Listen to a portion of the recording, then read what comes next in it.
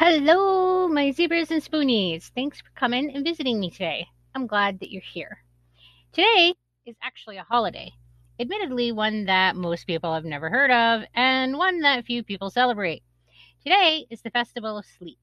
It is also National Drinking Day, Weigh In Day, National Chocolate Covered Cherry Day, and Humiliation Day. There are a lot of strange, little known holidays that are out there, and well, most of them people don't know anything about or wouldn't have any idea how to celebrate. I've decided that I will be highlighting some of the ones that I think are either fun or that highlight important issues that should be discussed more often. If you'd like to know more about these strange little holidays, you can go to Days of the Year or Holiday Insights. Because the strange fact of the matter is that there is a holiday on every day of the year, and on most days, there's actually more than one. But today is the Festival of Sleep. And the Festival of Sleep is all about celebrating sleep and reminding people about how important sleep is for good health. The research on the importance of sleep is pretty profound. Yet most people in America are still not getting the sleep that is needed.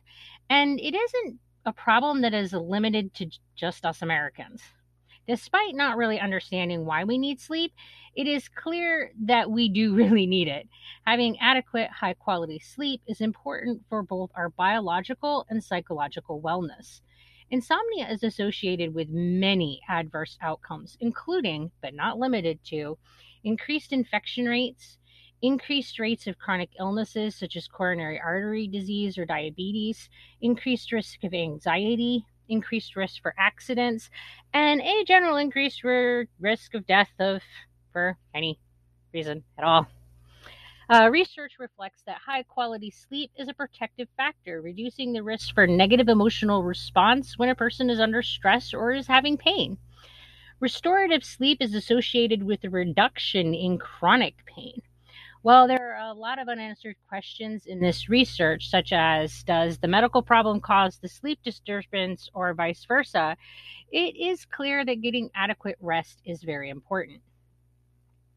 Stress is a significant factor in sleep disturbance. In fact, stress is considered the primary persistent psychological or primary insomnia. This means that if a doctor can't figure out what is causing your sleep disturbance, it is most likely because of stress. Those who work in a high stress environment were found to have a 30% incidence of insomnia as compared to those in low stress work environments who only had an incidence of around 5%. Having burnout is another major risk factor for insomnia, and it is arguable that it is simply another reflection of the impact of stress on our sleep. Lack of social support is another risk factor for insomnia, and that is suggestive that stress is a major impact on our sleep. If we think about what stress does to our bodies, it makes sense that it would have an impact on our sleep. In a medical or biological context, stress is a physical, mental, or emotional factor that causes bodily or mental tension. Stresses can be external from the environment, psychological or social situations, or internal, such as illnesses or from a medical procedure.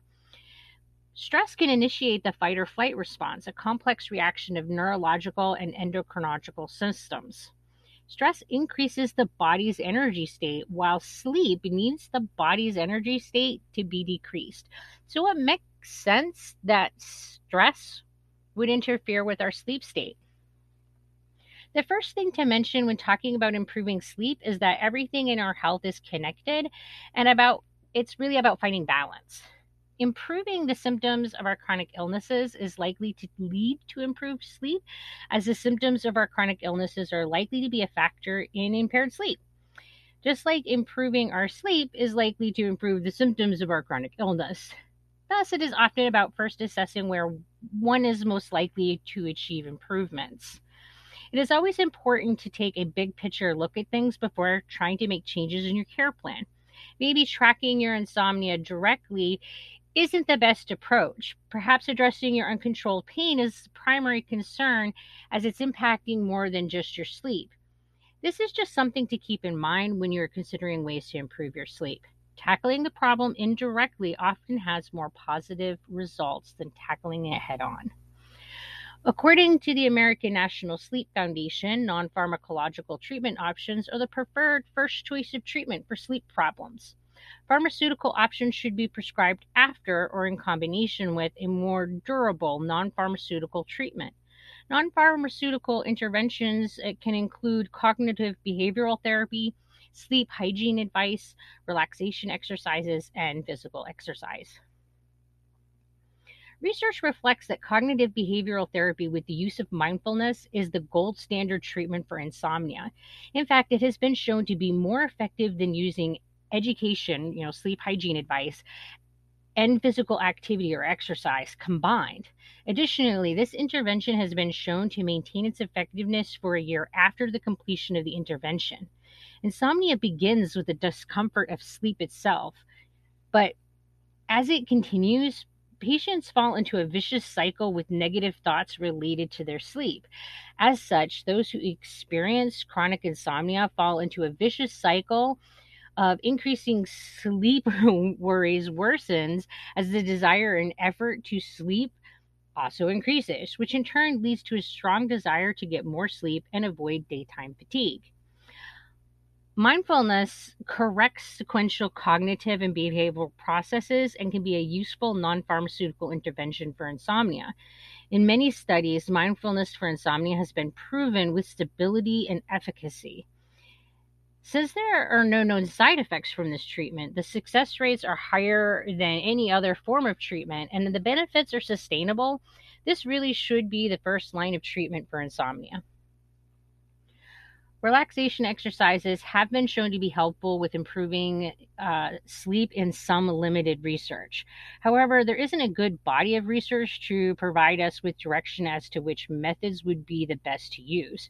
In general, the research on the use of relaxation methods to improve sleep really is lacking. Generally, relaxation exercises are lumped in under sleep hygiene for this reason. However, the principles behind this are fairly sound. As previously discussed, stress is a large impactor on sleep. Thus, the logic indicates that practices that reduce your stress would also promote your sleep. Sleep hygiene includes the environmental and habit changes that promote good sleep. One intervention many providers use is to provide teaching related to sleep hygiene. However, you can easily educate yourself on sleep hygiene. You can even use the Sleep Hygiene Index, which is readily available online, to assess how well you are doing with your sleep hygiene. This short survey has been shown to be a good measurement of how well you are sleeping, since the sleep hygiene indicators are directly correlated with insomnia. The basics of sleep hygiene include keep a consistent sleep schedule, create a relaxing routine around going to bed, don't use electronic devices while trying to sleep, limit caffeine intake, make your sleeping environment comfortable, use your bed for nothing other than sleep or sex, and limit napping and manage your stress before you go to sleep. Exercise has been shown to have a positive impact on our sleep. Although there is significant research surrounding sleep and exercise, um, they affect one another in multiple diverse populations. Specific physiological factors by which the two interact are still undefined. The fact is that we don't understand the function of sleep, let alone how other factors such as exercise interact with that function. It is also important to note that there is much variability in the research that results regarding the effect exercise has on sleep when that research is looking at the real world rather than in controlled conditions. How exercise should be administered and when it should be practiced is still under investigation, but there are several findings of significance that support the use of exercise as a means to improve sleep quality and quantity throughout the lifespan. One clear advantage to trying exercise to promote sleep is that it is associated with decreased use of sleep medication. It's also important to note that exercise has many other health benefits. In fact, one study found that having adequate exercise completely negated the risks associated with insomnia. While science is far from being able to provide all the answers about sleep, it is clear that it is an important factor in our health. Also, keep in mind that that you really are the best judge of whether or not you are getting good sleep. Like most things in medicine, improving your sleep is a matter of trial and error. Make some changes and see if they work. If you're struggling for a long time or have severe insomnia, consider seeing a sleep specialist to get treated. So, yeah, sleep. Super important, and we don't have all the answers. But happy Festival of Sleep Day. Do your best to get the sleep that you should be. Thanks for visiting. And as always, I hope that you are well.